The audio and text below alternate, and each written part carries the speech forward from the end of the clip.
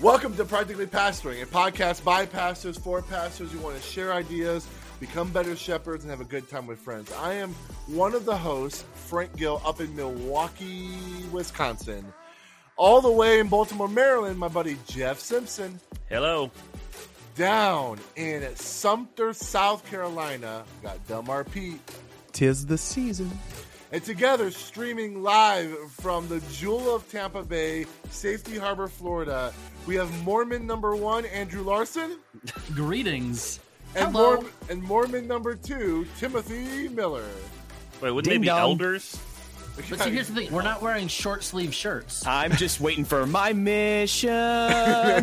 Guys, when I drive someone from here to the Dulles airport, next time I go, I'm going to take a picture and send it to y'all. There is a humongous Mormon tabernacle with giant golden spires and the little guy with the trumpet at the top. Wow. It's like, it almost looks like Disney World-esque when you're pulling up on it on the highway. I'll take a picture next time. It's creepy. Disney World. If for you're Mormons. if you're just listening to this, the reason why I'm calling Andrew and Tim Mormons is it's not abnormal for Andrew to wear a tie, but what is happening? Nothing, you're good. Oh, But are you good? Someone just sent me a video from a service yesterday, and it autoplayed. Sorry. All right, Okay, cool. boomer. Cool. But Tim, who never wears a tie, We're lucky when Tim has a shirt on. Let's be That's honest. true. that's true, That's true. That's is true. looking like so dapper right now. So Well, Andrew made fun of my attire last week, so I thought I would just kind of go overboard this week. Actually, And Tim, you look like a father who's about to chaperone his 13-year-old's middle school dance, and I love true. it. Daddy, I'd daughter, be date all night. over that. I My know oldest you is would. 11. Can I, Tim? Did you? So I saw that you guys on the Morning After Ministry podcast. Shout out to that. There was a tying lesson. Did you? Is that how you learned to tie a tie? That's exactly how I learned to tie a tie. What are we so going thank you with for that, here? Andrew. That's, What kind of no, knot 'cause we got there? I have no idea. It's the only knot I've ever that known how to looks tie. like that looks like a half Windsor. That was not the knot that I tied. I know No, one you knot. gotta go. That's all You I gotta do. go full Windsor or double Windsor for it to stay straight, right? Half Windsor is kind of. Not with but not with a skinny tie. You can't go Okay. full. You can't go Gotcha. full Windsor with a skinny tie. Do you guys? I know 4 of the 5 of us were youth pastors before we came to our current position. Have you guys been told either by your spouses or by people in your church? Who wasn't a youth pastor? I mean, you were a worship I was. pastor. I mean, I'm but offended. you were also a Wow. youth pastor. Okay, all of us came from fake pastor jobs into this new role. So Where only 2 of us are fake. Hey! Shout out to There it last is. week. all How right. did I miss that? So my question is, Hey guys, I'm preaching this week. okay, great. Did any of you guys, either by your spouse or by someone in your church, encourage you to dress more like a pastor when you left your previous position? Does that make sense? Like, I was told, cargo shorts and t-shirts were a youth ministry staple. How did you transit? Like, what were the things you had to change? I was told that while I was still a youth pastor. So the first time I preached, I had holes in my jeans, and I stepped off the stage, and one of our elders grabbed me and said, "Tim, great sermon on the Holy Spirit. Next time, wear some pants without holes in them." My previous church, I went from the youth pastor to the associate pastor, and at that church, I moved offices into the main building. It was the whole thing, and I had an elder tell me that I needed to dress like I belonged there. Wow. Which is funny because he was the one that spearheaded the hiring of the new senior pastor, who wears shorts and a t-shirt every single day. But I had all whatever. these shirts that you can button up, but you didn't have to tuck in. They were made that way. And my pastor says, listen, you need to exegete your audience and button your put your shirt tails inside of your pants. So, Those are nice. They're like flat on the bottom, right? Not with Yeah, they're really nice. But now I have to figure out how to get them to tuck Untuck in. it. So, yeah. Yeah. Mm-hmm. I did. I mean, I rode the I'm the worship pastor thing as long as I could. So Free pass. yeah, you're artsy, so you can get away with that. Did you? I did. I used to like to scarf that worship pastors. I wore? never did the scarf, but I did have the faux hawk. Did you do the and- wide neck, like the really wide neck shirt? The super I scoop tried, neck? but I'm too chunky for that, so I never did that. But it was never that wide. No, my neck is too wide. That's the problem. But I did do the Jeremy Camp T-shirt over the dress shirt for a while. Yeah, that was good. That was good. And then when I got into the Mars Hill music, I did the Dustin Kensrue vest Oh, yes. over the dress shirt. I'm That okay was Still a a with good good look. movement. Still a good look. Yeah, I like the vest over the dress shirt. I like ties. I'm a big fan. Oh, you can go tie. You can go tie with the vest. I'm saying if you're wearing, but a vest with no tie is weird to me. Are you cardigan right now? Because that looks good. I am wearing a cardigan. I like that. Pull over. It's a beautiful day in the neighborhood. No, but thanks for noticing. It was 62 degrees this morning, so I felt like wearing a cardigan in Florida. I love the pastors who can wear the blazer with the T-shirt, man. I love that. Like just a House. sports coat and with any T-shirt you want. Yeah. It's like House, but as a pastor. He could just do it. Yeah. Just for all of our listeners, there has been no sports talk up to now, so you're welcome. Well, hey, here's a question I have for you. I like to wear my Apple Watch, right? Well, last time I wore it in my sermon, it was on airplane mode. Mm-hmm. It was also on theater mode. Good. And it was on silence. And I'm preaching, and Siri still goes, I can't quite understand that. That happened to me 1 month ago. Exact same thing. How do you fix that? Can you fix it? I haven't been wearing my Apple Watch for several months or for several weeks. And I think it's because we have another church that's been renting out our fellowship hall. And even when I would mute notifications from our security cameras on Sunday morning, I would my watch would be going off with security camera notifications throughout the entire sermon.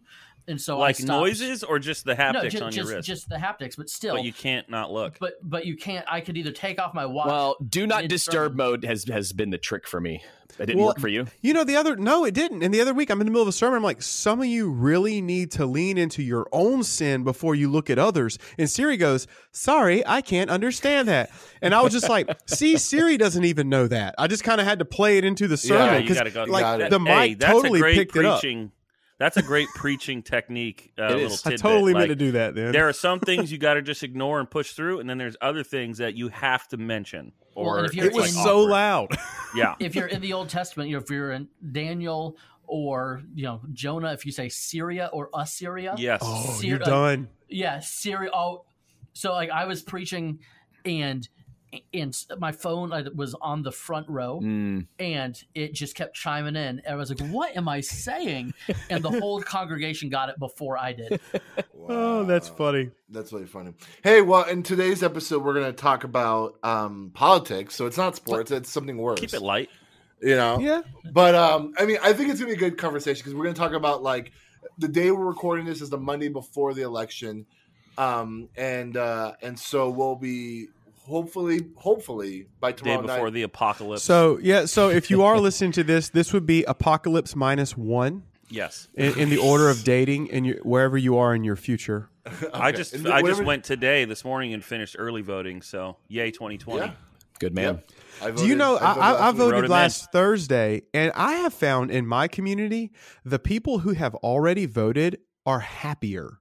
I feel like they're just like the burden's off of them. They just have more joy to talk to because it's just not a thing they have to go do anymore. Well, their joy's gonna be robbed tomorrow. So we're gonna talk about kind of like what it's gonna be like. I mean, this is gonna be kind of like pondering and hypothesizing of what life is gonna be like after the election, but also what is pastoring in that world after the election. So we're gonna talk about a little bit about that. Whoever's pastor took the 3-week sabbatical right now, smart move, buddy. Smart move. Real smart. Move. And by the way, when I said yay 2020, I meant Kanye 2020. We all knew what you wrote meant. him in. Yeah. Mm-hmm. Oh, you good. Maybe. Good.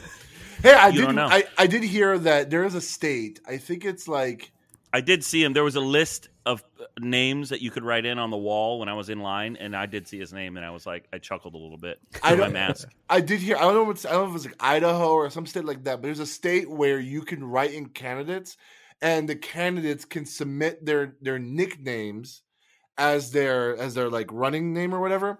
And so there was a guy, I think it was like Idaho, who he ran for president, and in that state he put his name as none of the above. And he got 13 votes because 13 people wrote none of the above in the write-in. So that's pretty impressive. Vote for the birthday party. You guys who have already voted, did you vote with the paper ballot, or like me, did you vote on a touchscreen?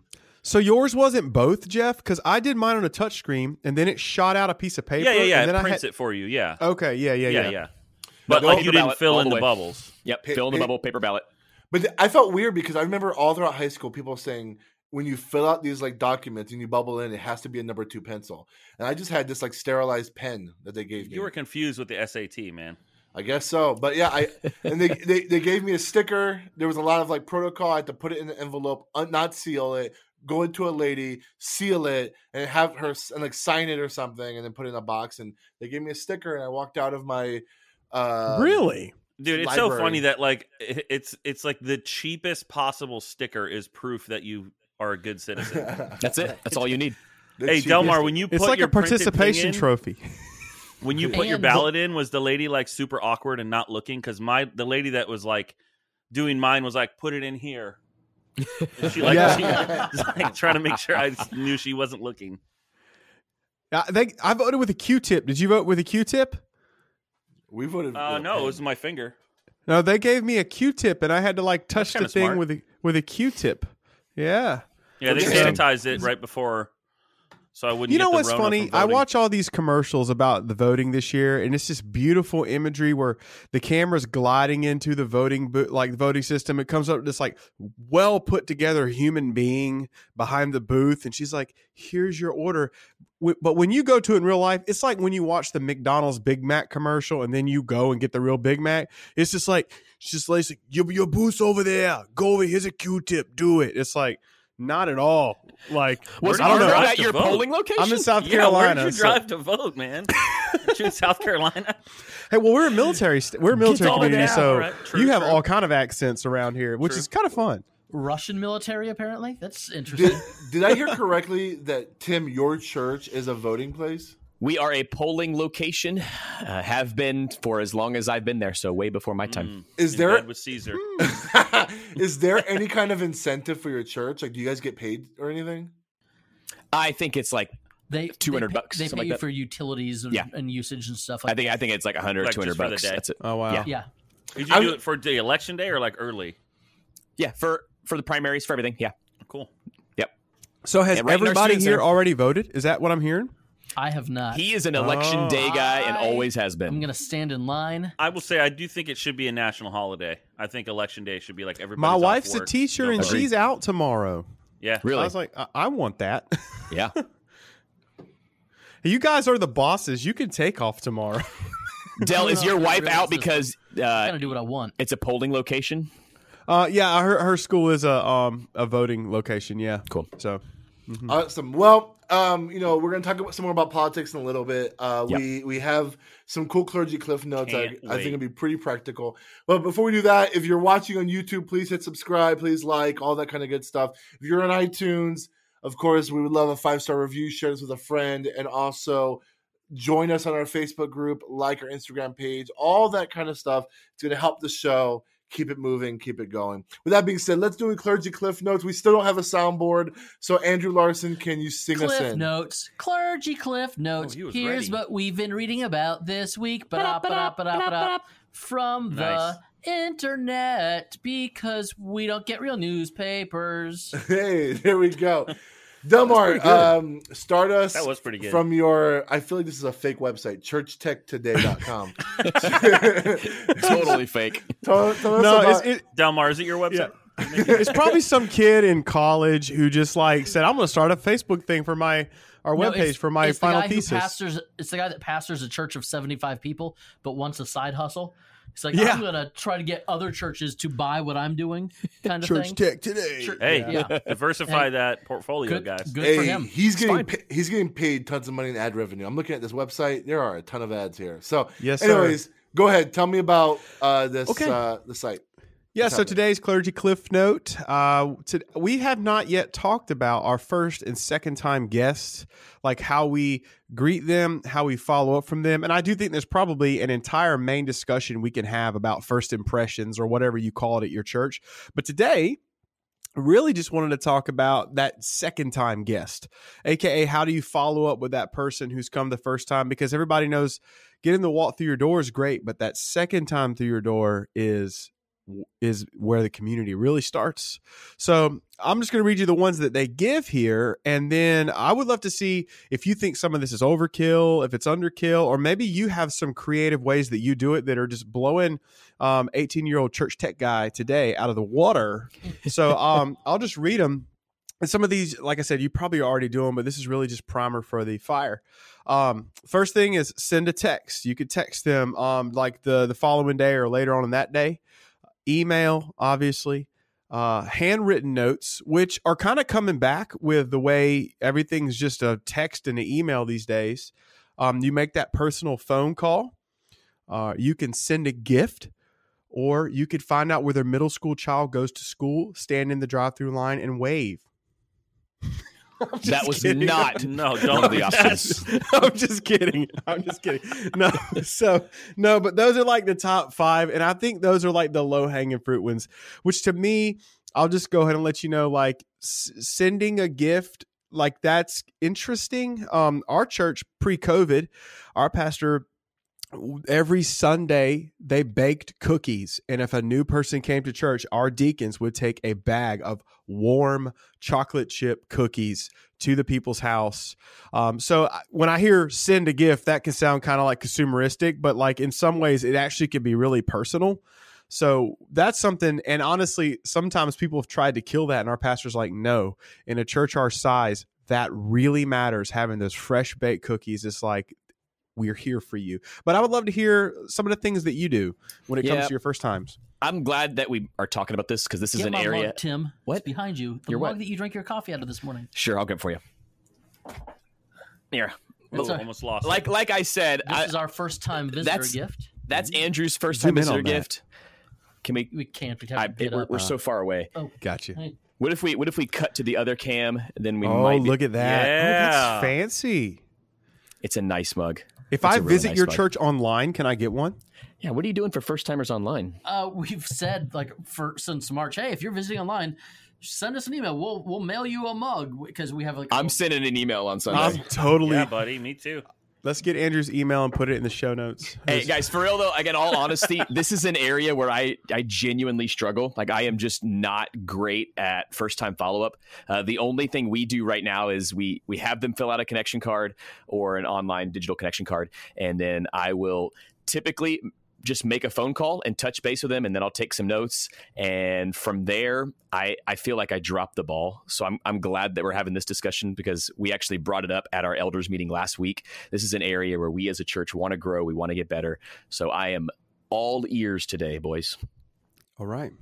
I mean, I'm trying to think about what my church does because, like, this is the kind of weird thing about a multi-state church. It's like there's kind of layers in terms of who's in charge of what. But here's what I do know is I had to write a letter earlier this year that's going to be kind of like whenever a new person fills a Connect card and says this is their first time, that letter gets it's duplicated on a bunch of stationery, and that letter gets mailed out to that person. It's a form letter. Yeah. It's kind of like so like whenever someone comes in, says they're new, that letter is going to be mailed out to them. My assistant will do that or whatever. But this is something that's really cool, and I think this is kind of like low hanging fruit for possibly for a lot of people. So we once a month, every first Sunday of the month, we have this thing called First Steps. And so for 20 minutes after the service, any new people who maybe have been around for a couple of weeks, or this is the first Sunday, we take them to the cafe area and we have like a 20-minute little presentation giving an overview of who we are as a church. We have a short video talking about the history of our church. And then like it's literally like Q&A time. And it's all about helping people clearly plug into our church. This is the first step to be able to find your next step here at our church. And so like I was actually able to do it yesterday. So I was a campus pastor, we had our children's director, and we had our worship pastor there. And we kind of just we talked to them, we answered questions, and it was cool because they were able to answer kind of all their tough, hard questions because they're from a different denomination, they don't know what it's like here and all that kind of stuff. And I think that was kind of helpful because it gave them a clear pathway of what does community look like, what does serving look like, and what does like maturity in Christ at the church looks like. I don't know. Like when I look at this list, I think about the gift thing, and I mean I say this: anybody who came to the First Steps got a free Epicos mug. So like there was a gift there, I guess. But like I almost wonder if like is this overkill? You know what I'm saying? Like sending a text, an email, a letter. I mean, I think it's cool for personalization, but I wonder if it's also kind of a little bit out of touch for like millennials and Gen Zers. If like this is something we even want, as you know what I'm saying. Go ahead. So yeah, I think I like where you're going, because I think you need. This is me speaking, and this is me speaking in my context. I'm in the South, which is known for like Waffle House conversations. So we're pretty social people. But I think if I'm getting all this, I'm now worried that they have my information. Sure. You know, because it's like, wow. So what we do when they come on a Sunday morning, we used to give out mugs and stuff, but we're still loading in and loading out. And since we've had to relocate, it's just a lot tighter. So what I did is I went to Little Caesars and I got 100 Little Caesar pizza vouchers. So, because I'm thinking, what does a young parent want? Man, they want lunch for their kid that day and not have to worry about it. So we give them an envelope, says welcome. Inside of it, it's got a free Little Caesars pizza and some information about the church. And then if they, when they come, we are coming up with a system now. So the following week, they're going to get a letter in the mail, which I think is a little less intimidating, because it's like they're not harassing my phone and blowing me up. It's actually a more of a passive way, but it's also more intimate because it's your handwriting. And then the last thing we do is I do hand off their information to our database system. So that way, when we do fall retreats, not fall retreat, like fall festivals and things that are for the community, that we can make sure we directly are sending them the mailers. It's not like a spam, but it's like, here's some community things you may be interested in. So that's kind of our 3-tier reach system. But yeah. I think this whole conversation is assuming that they fill out a Connect card and give you information. And that's been a big part of it for us, is like, and I think Pro Church Tools, Brady Shearer, I know a while back had an article, some research, I think, about Connect cards that are too long and too many questions. Mm-hmm. And the percentage of people that will tend to not fill it out tends to decrease as the number of things increase on the card. Yeah, so Brady Shearer, if you're listening, we really want to have you on the show to have that conversation. We would love to. So for us, we've tried some of that. We have digital Connect card now, and we had physical one before that. So I have a lady in my church who is really, really just like, this is her gift is hospitality. And I found out she was already texting new people. Like, she would just go up to them in the lobby and like make friends with them and get their number and text them. And so I was like, well, why don't I just put her in charge of that? She's crushing it already doing it. So that's what we did. And we do have Planning Center, and we have it set up so that if a new Connect card does get filled out, it alerts me, and then I can, you can set up like different steps that different people can do. And so probably any management software has a system like that. But we haven't done a gift. And I think, like you said, Del, part of it is culture. It took me a while to learn that, like, South Baltimore, people are very friendly after a period of time. At first, it feels standoffish to me because I did grow up in the South. But there is almost like, I guess it's like a Northeast aggressive kind of thing where people are a little bit like, hey, don't invade my space. So it takes people 2 or 3 weeks to come back in a row before they're even filling out a Connect card for us. So it's something we're really trying to figure out. And for us, this whole conversation, we've tried to flip a little bit on its head, because we've moved in the direction of missional communities being the front door of the church, as opposed to Sunday morning. So we don't assume that somebody's first time visiting with us is on a Sunday morning. It's more likely that their first time visiting and interacting with our church community is on a Wednesday night or a Thursday night, depending on where they live. So we have 2 missional communities that are geographically based. One is in my house, and one is in another little town not too far from here. So those are the first front door for us. And then from there, if they come on a Sunday, then, there's like a different path. If somebody just shows up on a Sunday, then, we try to direct them into one of the MCs, and vice versa if they show up at an MC first. Have you guys been to any churches that are just kind of killing it with first impressions? I took my team to a church last year, and I must have gotten, 8 touch points in about 4 weeks, which it didn't feel like overkill. And then I reached out to the guys over there, and they use Breeze church management software, and they said it's fully automated, even the postcards. And I had no idea that they were all fully automated, but it was really cool. I'm looking that up. I think if you're gonna do a gift, it can't suck. Like Yeah. the church that I grew up in was like, "Hey, visitors, we want you to fill out this card, and if you fill out the card, you can keep that pen." It's like, ooh. Oh wow! But so like the mugs that I was just showing, it's not in the bottom 60% in the price point of, I don't remember who I used to order our mugs, but literally every time like we hand someone one, they're like, "Oh wow, Yeah. this is a really nice mug." And it's like, yeah, it is. Because if it's a crappy gift, it's like, hey, here's a goodie bag full of pens and a brochure. That's going to get thrown away. So you want something that someone will want to hang on to no matter what. One church gave me a really nice moleskin. That's nice. That was the That's district super church. hipster. I Well, saw- you know, They're very hipster. There was an article I read maybe 3 years ago that said something like 1 in 10 first-time visitors will make that church their home church. So, just if you spread out your first-time visitors in whether or not that person is a weekly attender, monthly attender, whatever that person considers to be their home church, 1 in 10 people who visit a church will make that church their home church, but 3 in 10 that receive some kind of a gift from the church will make the church their home church. Wow. So when I was thinking through this, I thought about, it's like a Venn diagram. There's 3 different things you're trying to steward at the same time when you're doing these follow-ups. You're trying to steward their information well, because you don't want them to think that you have this and now oh my gosh, I wish I would have never given them that. You're also trying to steward your church's resources well, because I can buy $10 mugs.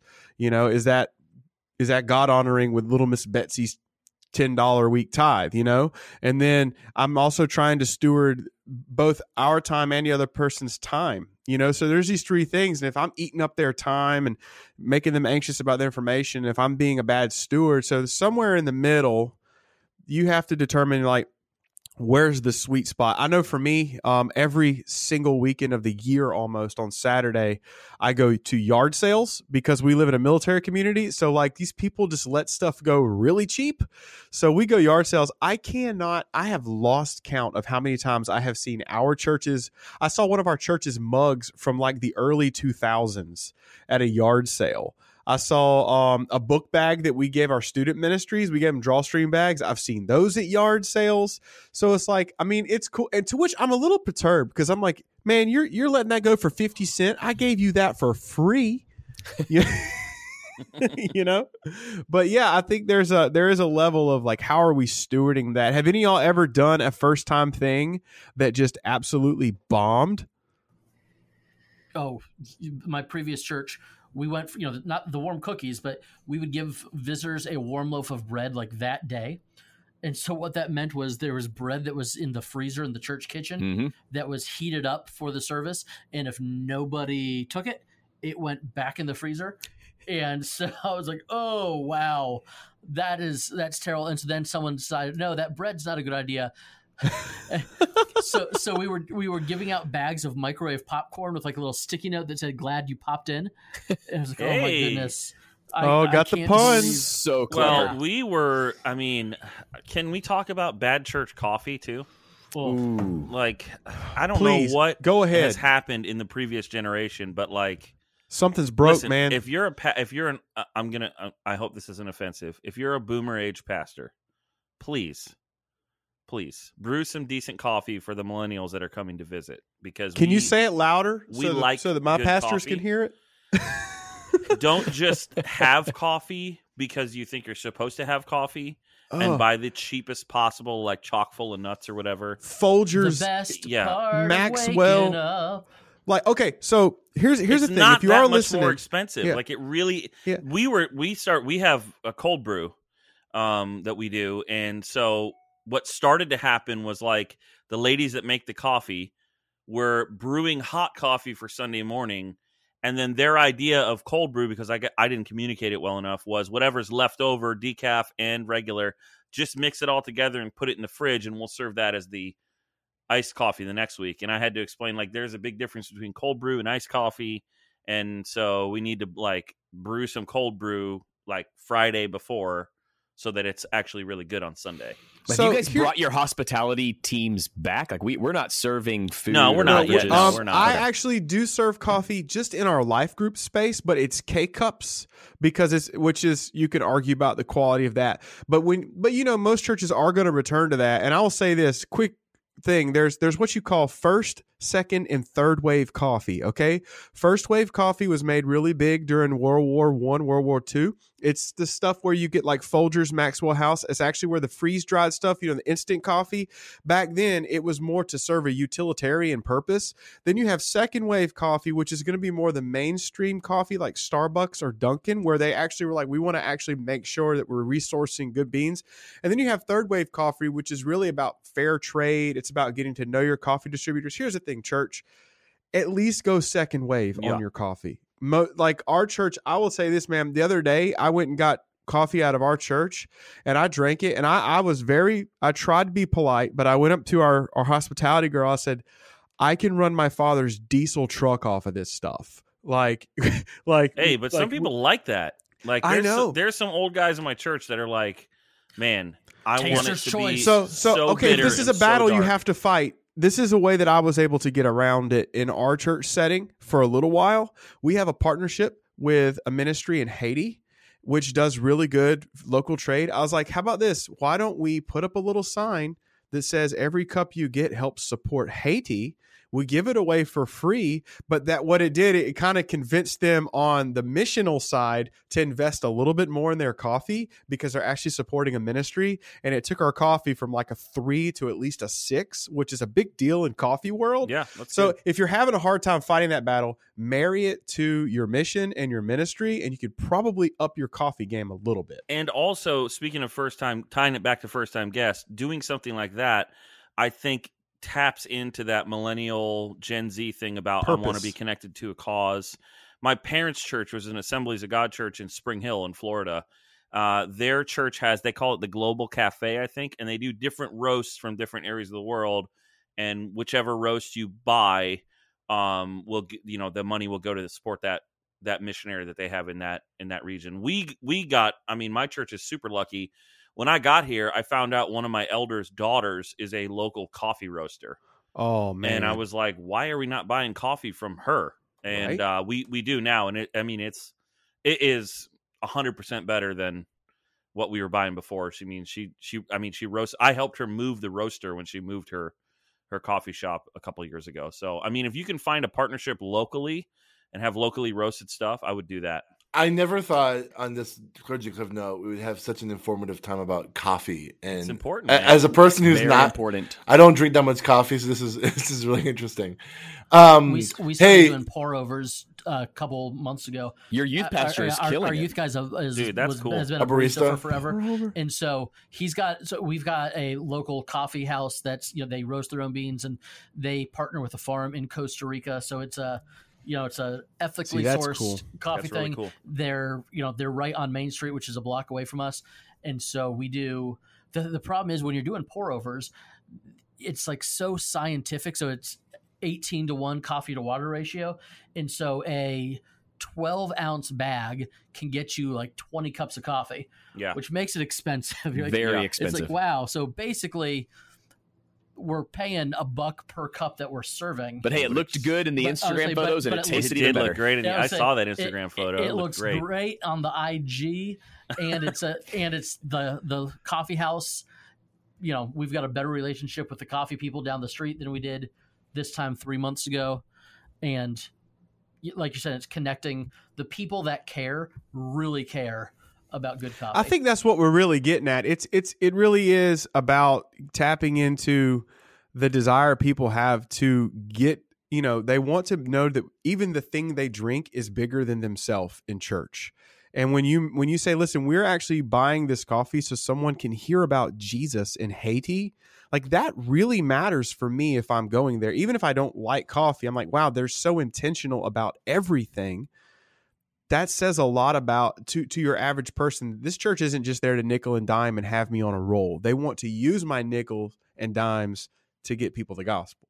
Well, and I don't remember where I heard this, but I know that I heard somebody say that in terms of first time guests, like first impressions, if you can give them like a pleasant surprise, that's a good, like, I didn't know that. That's a good thing. So, I mean, just an idea that we've actually talked about in the past with the connection we have with the coffee roaster is that first time guest kind of, we've talked about doing the mug and then possibly getting some kind of little like coupon percentage off of like a bag of coffee at that coffee shop. And we have a little sign that says like, today's coffee was roasted by Vent Coffee Roasters in Baltimore. Here's the address. You should go check it out. That's cool. Here's a fun idea. And we're going to transition to the next Clergy Cliff Note is, I know you guys come from the land of church potlucks, and up here that's not as common. But one thing we used to do this like fall kickoff event where we would have like we own these like giant grills to cook burgers and hot dogs in, and I've been encouraging them for years. It's like, hey, it takes a lot of volunteers to cook a bunch of burgers and dogs for hundreds of people. Let's bring in a bunch of food trucks and like just say, hey, the food trucks will be here. People can buy their lunch and whatever, and we can have community and support local businesses. The coolest thing we did is we ordered 3 or 4 local food trucks, but also 1 mobile barista, and that was the coolest thing ever because this person made like really high quality coffee for our little event, and the people loved it, and the community loved it too because it was super fun. All right, Tim, what do you do when you pass gas on stage? That is not my Clergy Cliff Note. Well, what is your Clergy Cliff Note? Andrew. Here's the deal. We're gonna link this Clergy Cliff Note like we always do. It's on Christianity Today, and it's titled "Few Churches Back to Pre-COVID Attendance," and there's a lot of stats and figures in there that I'm not going to get into. It should say the churches that are back to pre-COVID attendance. Has everyone getting COVID? I mean, the gist is this: most churches are back open and they're gathering in person. By far, most churches are back open. And by far, most churches do not have the same number of people attending in person that they had pre-COVID. We've experienced this at Lakeview. We're at, I think we're right at about 60 to 65%. That's right, where we were. As to where we were pre-COVID. And we've kind of been maintaining that for the last 4 or 5 weeks or so. There's been a little bit of an uptick. That's probably what we went from 60 to 65%, but we've been kind of holding right there. So we had a really interesting discussion with my elders last Wednesday night, and it was just this idea of, okay, here's where we're at 60 to 65%. Do we want to encourage people to start making a plan to come back, or do we not want to risk the shame of saying, hey, we'd love to have you back, and continue to encourage them worshiping online? We do believe that the online worship is a supplement. It's a temporary fix. It's not the long-term thing. So I don't know. I was kind of wondering, where are you guys at with, now that you're back open, what has attendance been like? Are you experiencing the same kind of things that we're going through? Our attendance is right in the pocket where you are at both of our campuses. At the campus that I'm at, sometimes we'll spike a little bit more, but that's actually in the DNA of anyone who goes and plants a church. A lot of times those people take more risks in general because they're willing to go out there to begin with. But as far as initiating the conversation, I just get a sense, at least in our community, that it's critical we start having that now pastorally.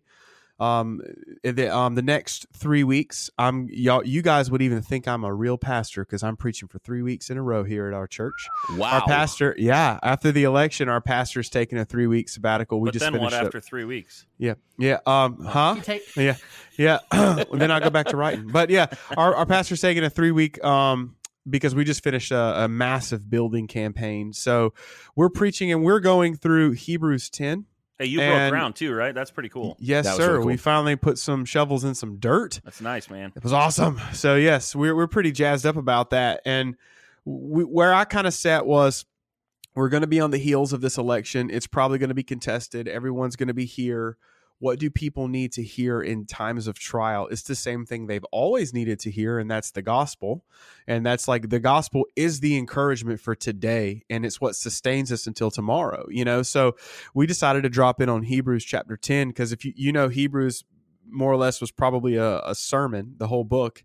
And at 10 is where it kind of crescendos, it rolls into 11, but it crescendos on the gospel. So we decided to drop into there. And also, many of you know, it's in Hebrews 10 where it talks about not forsaking gathering together, which is really coming out of a heart that's connected with God, wants to be connected with others. So we're having to step square into the middle of that cow pie on our first week preaching. And the way we've approached it is, this is not a guilt and shame, because it's some people aren't coming back because they never were of us. That's why they went out from us.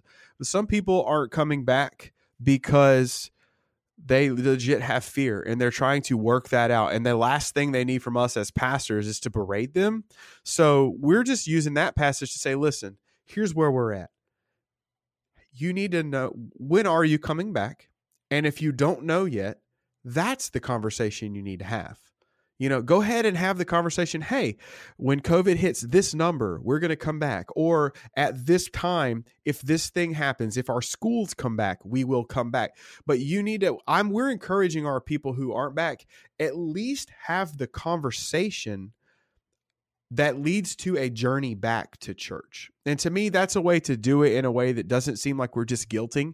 Because, there's lots of pastors who are like, you thought you were a Christian until you got a little fear in your soul and then you're just going to go to hell. And it's like, no.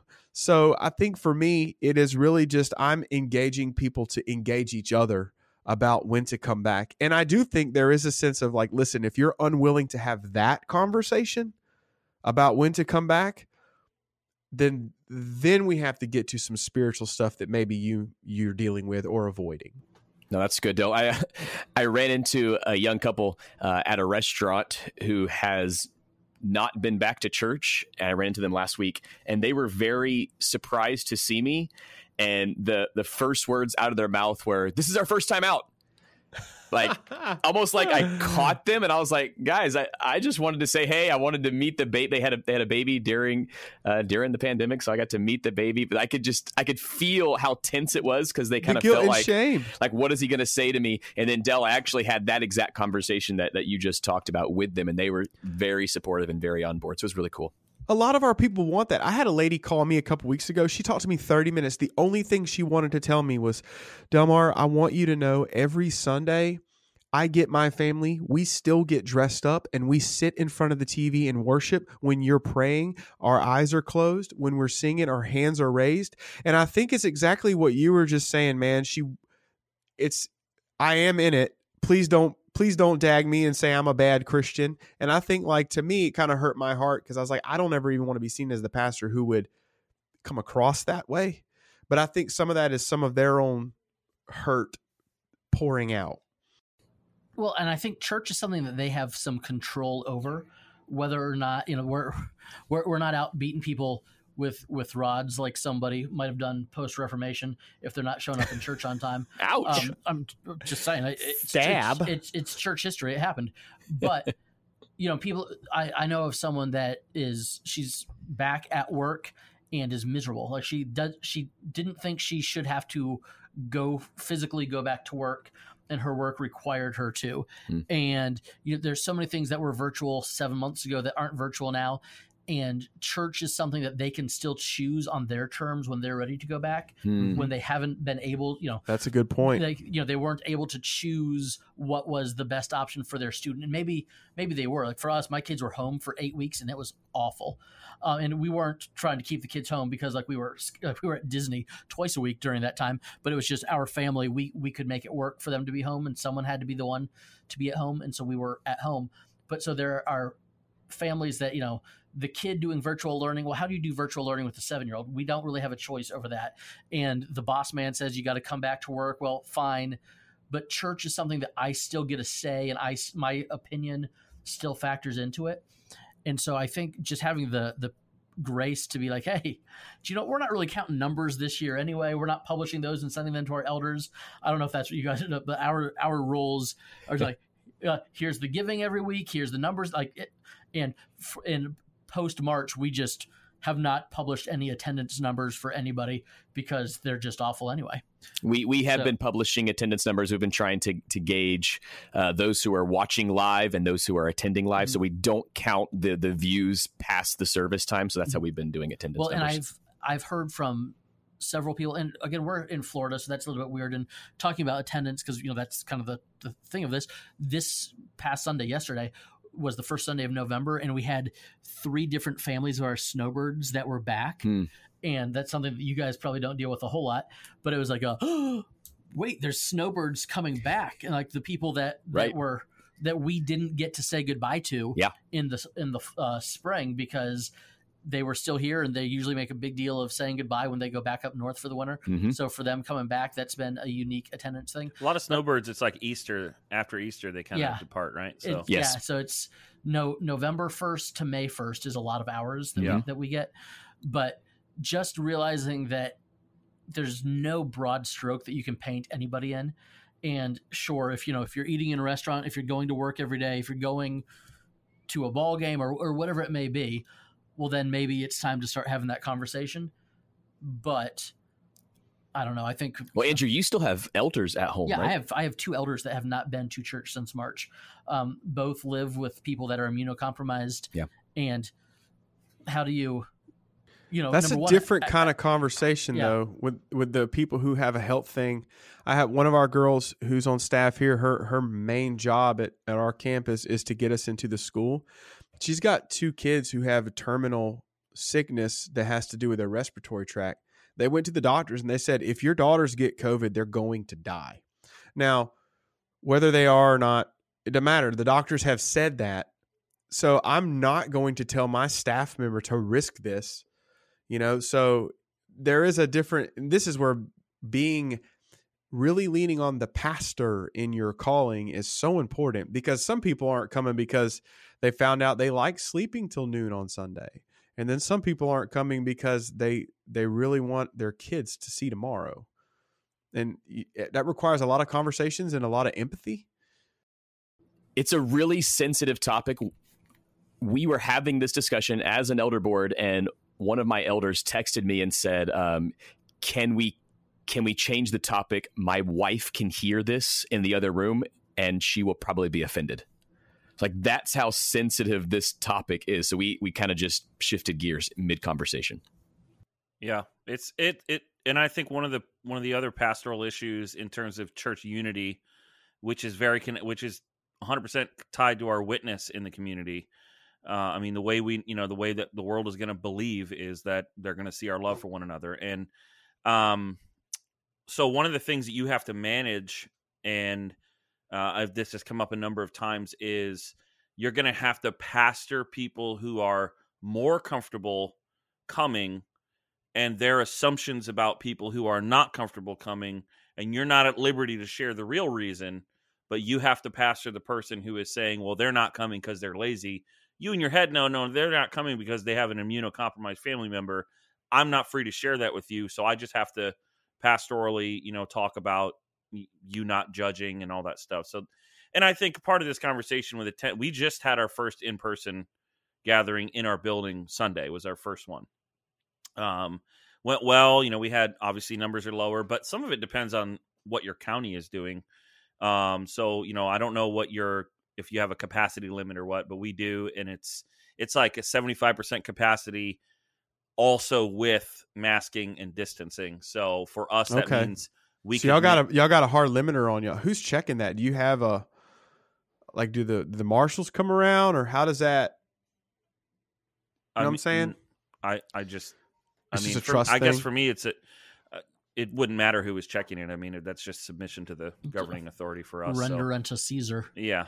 I think it's so funny how different places in America think different because around here, people's like, how close can I get to the line? Yeah. Yeah. So yeah, for us, it's about 30, 32 chairs, and, households sit together. We have chairs, thankfully, not pews. So we have them actually all spread out in the room. And we did do a lot of work to get our live stream decent. And so I was really happy with that yesterday, and I had 2 young adults who are kind of like, one is very connected to the church and one is her friend who's kind of connected. and they really ran everything, and they did a great job. So that was really helpful. But yeah, I mean, our numbers are not what they were. But if I total up the people that I know are watching online and the people that showed up yesterday, it's roughly everybody.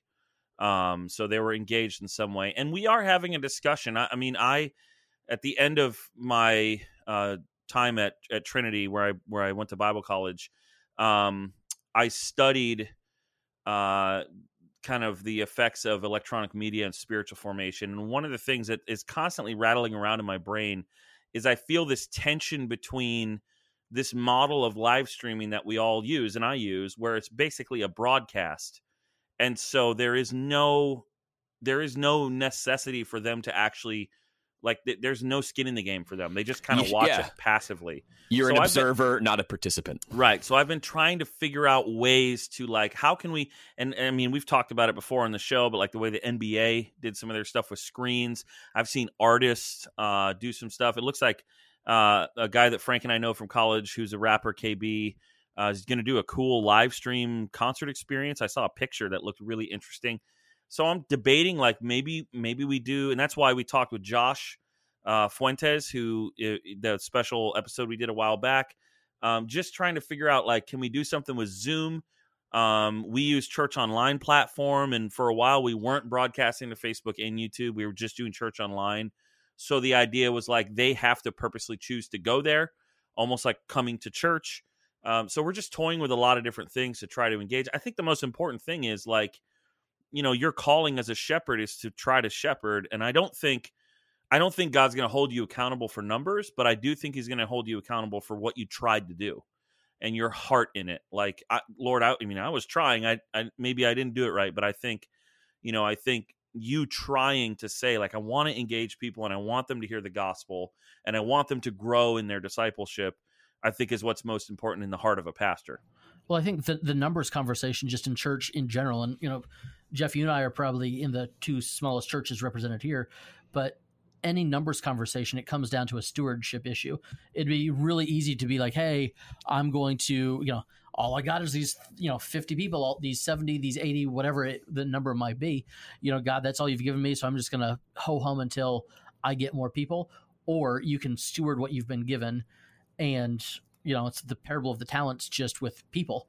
So, God, what can I do with these people that I can't do elsewhere? You know, the conversation about coffee, Tim and I were that was before lunch, after lunch, we were saying isn't it great that we're small enough that we get to do stuff? You know, when you're a little church, you get to do stuff that you can't afford to do if you've got 700 people there every Sunday morning. You're little enough that you get to have the personal touch. And with smaller congregations or less congregants coming physically, we're going to get to do more things that we wouldn't get to do if there were 40 or 50% more people. And I think leaning into that, saying, all right, God, what is it that you have equipped us to do in this season that we haven't been able to do in other seasons, that we can do to really make a difference in the here and now? And I would say, I do think it is like pastoral malpractice for you to just not care. And to say, like, well, I don't know how numbers work and I'm not familiar with technology. It's like, I'm sorry you don't know how numbers work and you're not familiar with technology, but we live in 2020. This is where God knew you would live, and he placed you as the pastor over this group, over this church. And, you know, Del, you're in Hebrews, and a little later in Hebrews, the instruction to the people is to watch the manner of life of their leaders. And I think as leaders, if our people see us caring about it and striving for it and trying to do evangelism in this weird moment, that matters. And, you know, I don't think the results are up to you, but I think the effort is definitely up to you.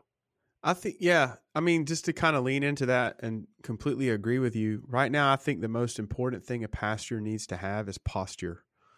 You know, like, you know, pre-COVID, pre-COVID, it was, you know, how are we doing these things? What measures are we taking? But right now, like, having that posture of, we are completely submitting to God with the numbers. We're submitting to God with who's coming back and when. We're gonna do what we need to do. But having that posture of, hey, listen, I can't force you, I can't make you, and I can't guilt you, but I can love you. And I mean, that's what we're called to do as pastors. And I can say this is where the Holy Spirit is leading us as a people and I want you to be part of that. You know. Yeah. I think this is good. I want to transition into our main discussion. I think what you guys just said actually segues very well. We are in probably the most hotly contested election of our, I think I could say this, of our lives for the five of us here.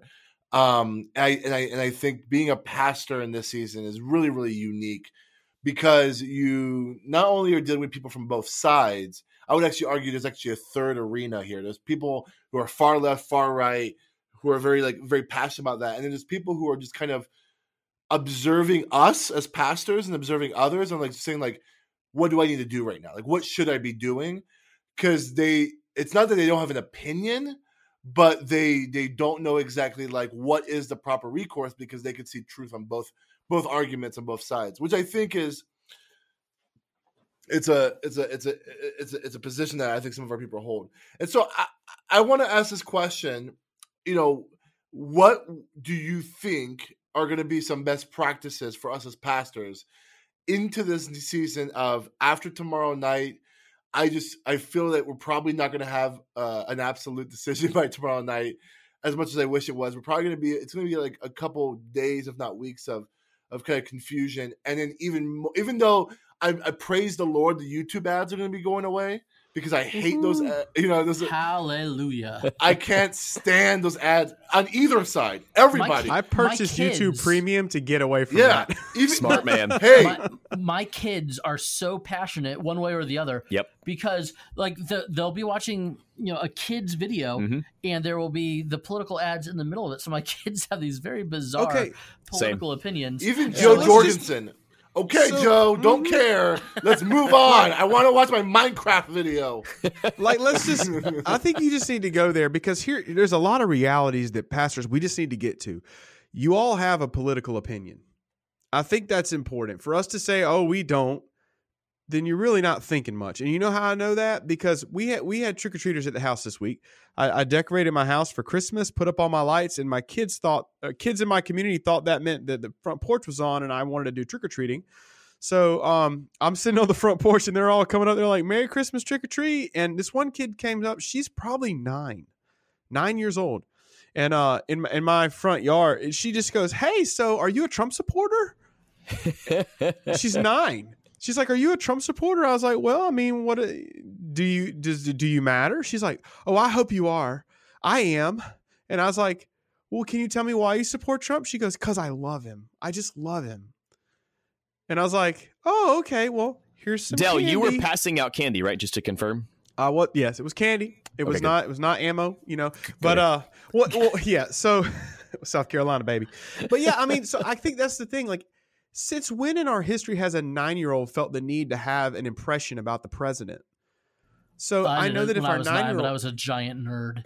So that's okay. Well, that's fair. There are the answers. That doesn't count. I mean, the most awkward laugh I've ever heard. I remember watching the George Herbert Walker Bush, Bill Clinton town hall style debate and just being enthralled. I thought it was the most fascinating thing I'd ever seen on TV.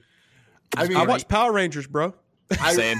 In Bible college, we had a class that was taught by the son of the president of the school about American government, and that's the first time I ever cared about politics. It was the Romney high energy class. Yeah, it was the weirdest class I took in Bible college just because it was so different than everything else. But I think, Delmar, to answer your question, I agree. We all do have particular opinions. And I think like this kind of goes into the category for me where it's like, I'm probably very, very vocal privately to people I trust. I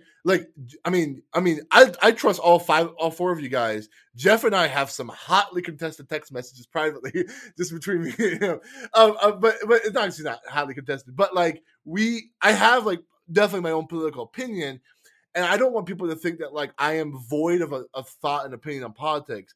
I think here's the thing, Delmar, that I want to make sure that people know about me, though, is like I want to be most known about my views on the gospel and the bigger view of the kingdom. Because I always think that, like, man, think about how passionate people were about George W. Bush and whoever he ran against. Who cares about any of that now? Like, no, like whatever sermons were preached, whatever ads people bought, like no one's talking about that anymore because of how small within the Al Gore and John Kerry would be the two. Yeah. Okay. Oh Sure. my So what I'm saying is like we don't even talk about those conversations anymore because it's such a small, minute thing in terms of history. Where like I don't want my Twitter feed to be just a bunch. Like if going back in history and looking at my Twitter feed, I want it to be either super silly and dumb or like thought provoking gospel, right? Like I don't want it to be about like how passionate it was about a certain candidate or not. And I think the reality is, and this is maybe where I might separate from the fold, is I truly believe, as a conviction of my soul, that the Christian experience is not going to allow us to fit neatly into either party. So therefore, like we must hold to principles that are either going to be affirmed or denied by both parties, that therefore is going to make us outliers. And so without the opportunity to speak in nuance, these conversations are going to be hopeless. And so that's why I think, and I know, Tim, I want you to share this. Tim, someone asked you about sharing your political views on Behind the Pulpit. And my thought was like, if I were you in that situation, I would be like, it wouldn't end well. Because no matter what happens, even if I could be nuanced, it wouldn't work in that setting. The only time political conversations can actually be beneficial is in like me and Jeff's text messages back and forth. It's in these one-on-one conversations where we can be as nuanced and understand our background, where an Instagram post, a tweet is just not valuable. And I think for me, and Tim, I want you to show what you said. But for me, it's like, I think if I had my druthers and was able to kind of form a series after this election, it would be on the necessity of bringing back nuance into our life and being able to realize make America nuanced again. Make America nuanced again, and just not make it so, because like the media, the world, social media, all that stuff desires us to be as polar as possible, because polarization gets votes and polarization gets views, and that's the weapons of the world, and I don't want to fall into that. Anyways, Tim, I want you to share what you said, because I think this is like an example of the tension that we're all feeling right now. For me, it's not that I don't want to be known for my passionate political views, but I do want to know how to pastor people well who have passionate political views. And I think our churches are full of people with passionate political views. And I had a church member call me on Saturday, and he just flat out said, Tim, if you don't formally endorse Trump tomorrow, I will be leaving the church. And this wasn't like a new guy. This is someone who I've known for a long time. This is someone who's been a part of our family and our church family for many, many years. And that was a very difficult conversation to navigate, and to listen to this, elderly man essentially weep on the phone because of how passionate he was about this particular topic.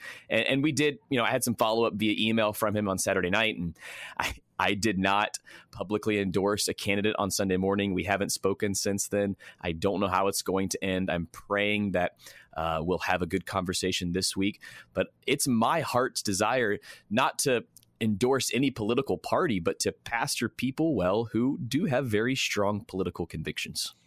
I think what you hold on. I'm sorry, Andrew. And I think what's hard about what you just said, Tim, is whatever happens after Tuesday, we still have to pastor them, whether they voted for Trump or they voted for Biden. Right. And so then how dare I marginalize my own ability to speak into the lives of people because I want to bolster my own candidate, when ultimately, like we said, 4 years from now, it's not going to matter, Anyway, sorry, Andrew. It will matter if you marginalize them. I think that's what you're getting at. That's exactly what I'm saying. What will matter is if I make them feel less than a person because they didn't vote for me. I think one of the things that I'm learning is there's that theological statement, when it comes to your political discourse, you have to know when to hold them, know when to fold them, know when to walk away, and when to run. Like I actually got called a spineless pastor this week because of politics. I got put into this massive Facebook group text, and it was like politics yay or something, and it was from a bunch of people in the community, and they're like, we've added Pastor Delmar into this group because he preaches fire, and we've added Pastor Dean into the group, and they added all these pastors. They wanted me to hand out voter information guides from the pulpit this past Sunday that tells people how to vote. Like, I got put in this group, and I'll be honest, I observed it. I did not interact at all because I think sometimes like silence is actually a good thing as a part to what the world would say a lot. Sometimes silence is leverage, and silence is where we find wisdom. And I just read what they were saying. And finally, two pastors says, I'll do it. I'll definitely go ahead, and I want my people to be informed on the truth. And then somebody else spoke into the group. He goes, well, I see we have two. It's a shame we live in a community with so many spineless pastors. Basically talking about me and a couple other guys, because we're not going to push these all caps, single space, type 11 font pamphlets that are telling you who to vote for. It looks like something that was typed on a computer in 1980. You know, like, and it's super biased. And, you know, and here's the bad thing with some of these people, I may actually even agree with them, but my opinion doesn't matter. Like what Frank said is the thing. Because politics is such a hot topic, if I speak a lot about the gospel and I speak a little bit about politics, the politics is going to rise above all the conversation I've ever had about the gospel, and then people are going to forget what I'm really about. So I try not to have that. But I think where we were leading in on the front of the conversation when you first set it up, Frank, was like admitting that you do have an opinion is strong because it lets you know when you need to put the brakes on your own self. And it lets you know, hey, who is my person that I can be honest with? You know, for me, I've got a couple of friends who I vehemently agree with and vehemently disagree with, and we check each other quite often. And it helps me get that out so I can be about the thing I'm supposed to be about as a pastor. I think one of the things I try to think through is that I do not want to be a different person from the platform than I am in conversations. Obviously, there are different kinds of communication, so there's a little bit of difference. But what I mean is, I don't want to be saying all of the, you know, the quotable, passionate things about, you know, whatever political view I may be talking about, or how the kingdom of heaven is more important from the pulpit. And then in the hallway afterwards, I'm talking about, you know, one particular candidate or another and how passionate I am about it. So that's been what that's actually done for me more is changed my preaching. So I have entered political conversations more instead of decreasing my political conversations away from the pulpit. So when George Floyd happened, we pivoted and we did a series on the kingdom of heaven. Or I should say we were in a series on the kingdom of heaven at that point. And we pivoted and connected kingdom of heaven to, you know, the history of racial stuff in America. And that was, I mean, it was tense for like 4 weeks because I was preaching about it every week. And I had an experience kind of like what you described, Tim.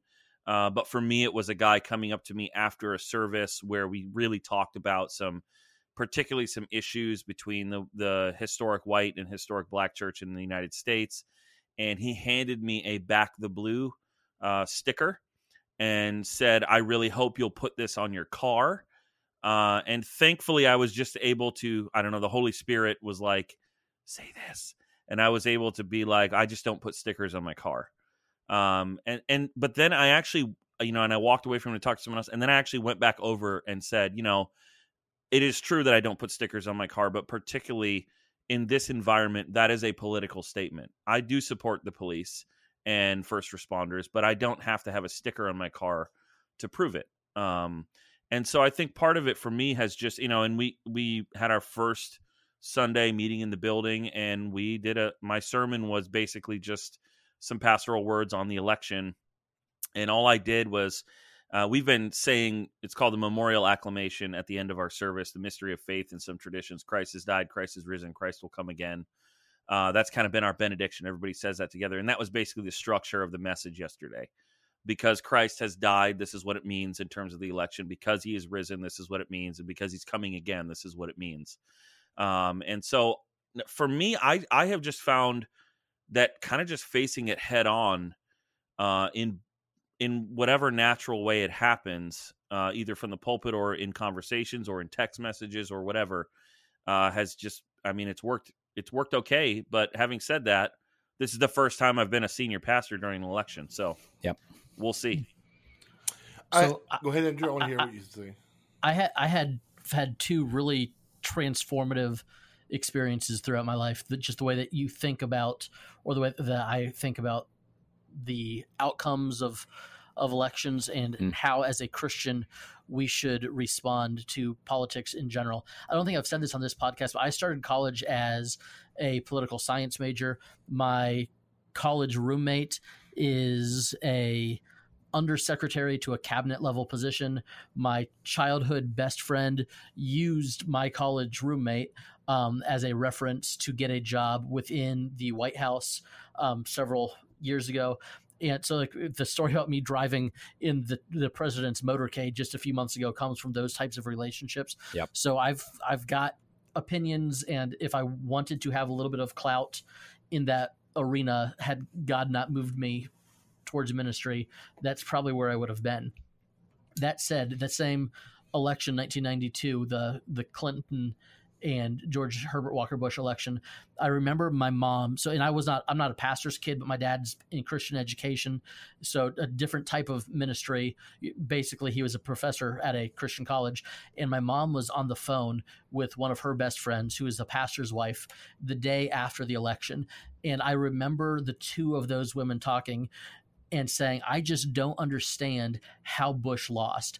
Everybody that I know voted for Bush. I don't understand. And as a 10-year-old, the little light bulb went off in my head saying, wait a second, if everybody that our family knows is voting this way and this way lost, that should be an issue for us as a family that we don't know in other people. Mm-hmm. Then when I was a sophomore in college, I was working at Denny's because I'm classy. And Denny's in Florida, we passed the No Smoking in Any Restaurants Act that same year. And so I had a couple of customers that would come in till 2 or 3 in the morning, and they would sit and smoke and order a cup of coffee and tip generously because I wouldn't charge them for that coffee. And then when they could not smoke in the restaurant, we were outside one night at 2 or 3 in the morning because they were smoking. I was not, because I'm a Christian. Of course. And they saw my car as the only other car in the parking lot. They didn't know that it was my car. And I had some very somewhat offensive political statements on my car, all of my very political bumper stickers. And basically them not knowing that I'm sitting out there with them, they pointed to my car and was like, look at this a-hole. Who would put that on and their it's car? You? Yeah, and it was my car. And they had no idea. And I just had the thought of, and that was the year that God had really started to push me towards ministry. And I had this thought of, I'm not going to be able to lead anybody to Jesus if they hate me based on what's on my car, or if they hate me by what's on my t-shirt. I'm not going to be able to lead anybody to Jesus if they hate me before they get to know me. Wow. So, Del, what you were saying is, yes, as pastors, we can have political opinions and we can support the candidates that we want to support. And hopefully we have theologically reasoned political opinions. But as disciples of Jesus, we are not called to just push one political agenda. We are called to go into all the world, the left world, the right world, and make disciples. Right. And so to be all things to all people, you cannot be the pastor that is pounding one political platform. So true. What is there anything I guess I want to ask 2 questions. What are your concerns after the election? And then the second question is, what are your prayers going to be like this week? For your, and I want you to be specific, like for your congregation, like what are your prayers going to be like? But first thing is like, what are your concerns if Trump wins? What are your concerns if Biden wins? What are your concerns? I don't know. My main concern is that it takes a long time and is unclear. I mean, I think the best case scenario for the country is that there's a landslide one way or the other. You said that's the best way? I think that's best case scenario in terms of like I've actually prayed that. I've prayed reducing that. like rioting in the streets and stuff. It's like And I heard, man, I forget who it was just yesterday. It was a TED Talk about the importance of the concession speech in American politics. And I was really struck by that, that's the moment when that political candidate demobilizes their entire base. And I thought that was a really good thing. And, and frankly, I don't know what to think about a concession speech in this current climate. So my biggest fear is that it's unclear and it's murky and there's legal action. And then, we've already seen violence in the streets in different regards on both sides. We've seen bigotry on both sides. So I think that will just ramp things up. And so, I mean, honestly, my prayer for my people is I'm praying that they would just stay off social media for a week. Amen, bro. Wow. Amen. My prayer is God make them one. Breaks. If the internet broke, that would be one. God's common grace, baby. It really would be. No, Andrew, you're right. Absolutely right. I said my prayer is Father, make them one. Just unity. Mm-hmm. Hey, we've cast our vote. Here's how it went, one way or the other. We're in Florida. I was 18 during the dangling Chad era. Oh yeah. So I've already experienced one Florida election going to the Supreme Court, and God, make it a landslide. My prayer going in is, God, tune my heart to the people who need presence. You know what I'm saying? In the sense of, like, I know there's some congregants, either way, whoever wins, I probably need to make a phone call. Just, hey, I love you. I'm thinking about you. Guess what? The world hadn't ended, and it didn't end when Rome fell, and it's not going to end with an election. And, so really leaning into that. Also, just thinking about when it happens, we have a closed group on Facebook. I probably am going to do like a stream once it gets dropped. Everybody's going to be up. I'd rather give them something different to listen to. Like, once the results come out, hey, all right, here it is. No matter who wins, we're going to stream and we're going to pray. Because, I've thought about this even as I was riding to work today, thinking about the podcast. No matter who wins, like, if your candidate wins or if your candidate loses, there are negatives now. You know what I'm saying? There are negatives. So it really, what kind of payoff do you get? So it's kind of what Frank was saying earlier. My prayer is being, God, remind them of their kingdom. That's been my prayer. Even yesterday, before the service started, in between the songs, we had like a 5-minute kind of devotional on, honestly, guys, like, listen, politics has never really solved the core issue of anything man has ever had. I mean, look how many times we've tried to pass policy to shut down sins. It doesn't work because the only cure is Jesus. So that's been my prayer, is that our people would just remember their real kingdom. Yeah, my prayer has continued to be, as we've been studying the book of Acts as a church for the last 29 weeks now. 3,000 years. And for Andrew, that's a very long time. As just that we would not lose sight of the gospel.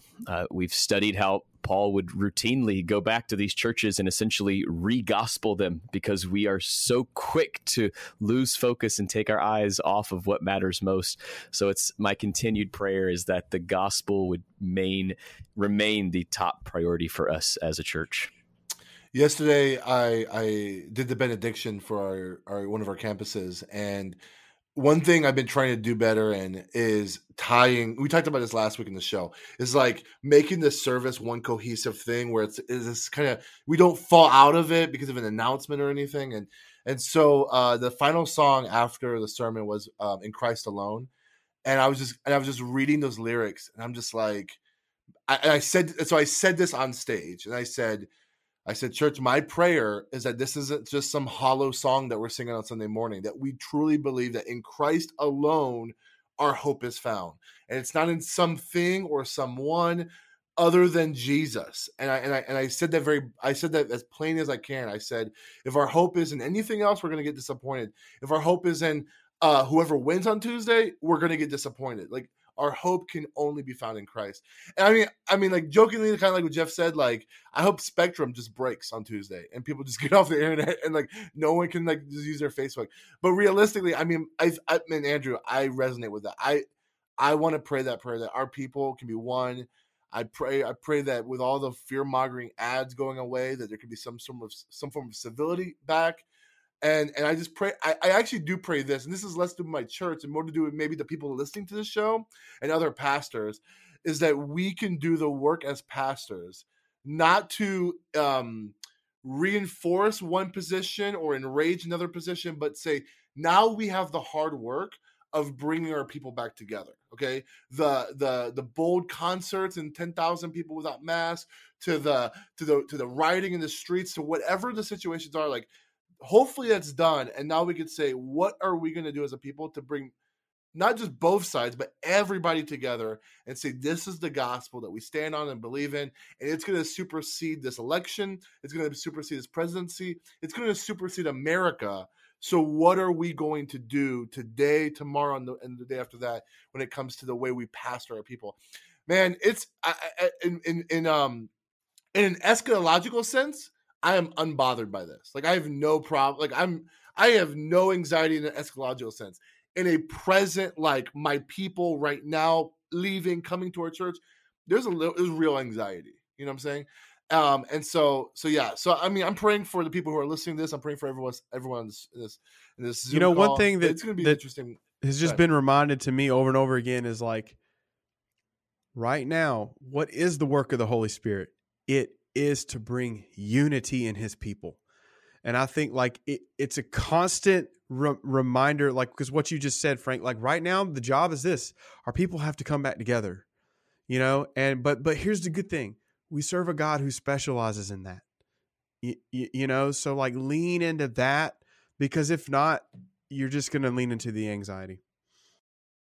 That's good. Well, hey, I actually am very encouraged by our political conversation today. That was really good. I'm so offended. I have to talk to you after.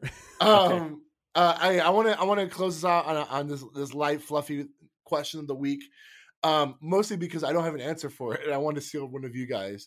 What are you getting your wife for Christmas? Another year of living in happy submission in my household. Wow. Amy, shout out to you.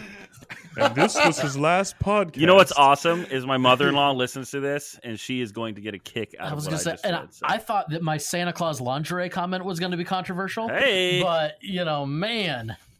Wow. I mean, life is good in my house. I guess so. Probably some trip somewhere, because she tends to like... So my wife and I are very different. If you give me $100 and her $100... I will try to find the nicest version of something that I want and spend all $100 on, like, a really high quality whatever. She will go to, like, Old Navy and buy as many clearance things as she can for that $100. So it's hard to get her each other gifts. out, though. Yeah, it's hard to get her gifts because I want to get her, like, a really high quality version of something, and that's not really, like, her love language. So I think we'll probably go on a trip somewhere or do, like, a little mini vacation kind of thing. Cool. My wife just had a birthday, and I just got her 12 pedicures. She loves going to get her nails done. And so it was once a month. The gift that keeps on giving. Well done, sir. You can leave the house on a Saturday when I have all 4 children, and you can just go and be gone. Now, while you are gone, those kids will all be on a device, and I will not be actively parenting, but nevertheless, you know, once a month you can cash out and just leave and go get your nails done. So she really appreciated that. So I like that. I think the Santa, the Santa lingerie is definitely the Christmas present. That's not true. That's not true. It doesn't fit me the way it used to. It's fine. My gift giving abilities have been up and down throughout the years. So about 3 years ago, my wife said, Tim, I love that we, surprise each other with gifts, but wouldn't you just like to get something that you want since we're spending our own money? And I said, yes. So we now make lists for each other. I give her my list. She gives me her list, and we buy things off those lists. And we will typically say something like, a board game. We don't say which board game. So that way there is some element of surprise in there. But for the most part, we are giving each other things that we actually want, so our money is not wasted. My wife is wanting to turn one of our back rooms into her like teaching room. So when she has to do online teaching, so I'm probably going to be doing some sneaking around and seeing just like what kind of shelves she wants in there, what kind of paint she wants, and do that. And for me, like the number one thing I hate doing in my whole house is painting. And her number one, I would pay somebody to paint. Yes. But her number one love language is random acts of kindness. So if I get in there and paint, she knows how much I hate it. So I hope that will translate into a thoughtful Christmas. Delmar, you should tell your wife to make a Pinterest board of what she wants her classroom to be like, and then use that information to make that idea. Yeah, See, this is It's a really good idea. Creative. Hey, yeah, I have no idea. I think it's kind of similar to what you are doing, Delmar. My wife wants she wants to turn our guest room more into like a guest room / office for herself. And so I think it's probably going to be some like lamps and shelves and stuff like that I'm going to buy for her for that. So that's cool. Our Facebook group is not entirely just men, which is good. We have some women in there. So I would encourage if you're on the Facebook group, I would love to hear what you're getting your spouse for Christmas. And if you're single, what would you want for Christmas? And ladies, what are some good what are some good gifts, ladies, that maybe we don't know about? Like throw us something. That'd be great. That's good. I think a cardigan is a perfect gift. Tim wants ties. Carlson. So More ties, please. yeah. It sounds Oh, I good. definitely ties. want socks. Somebody give me Sock socks ties. for Christmas because I don't get those. Yeah, that's awesome. Hey, with that being said, we thank you for listening. If you are on iTunes, give us that 5-star review. Write a review that helps us. Facebook group, Instagram, join those things. All Practically Pastoring. We want to get to 500. We want to do that before Christmas. And if you are on YouTube, do all the things like subscribe, Click the comment, bell. ring that, smash Comment. that bell, do all that kind of stuff. Share it with a friend. We appreciate it. But with that being said, I'm Frank Gill. I'm Jeff Simpson. I'm Delmar Pete. I'm Andrew Larson. And I'm Timothy Miller. And this is Practically Pastoring. See you next time.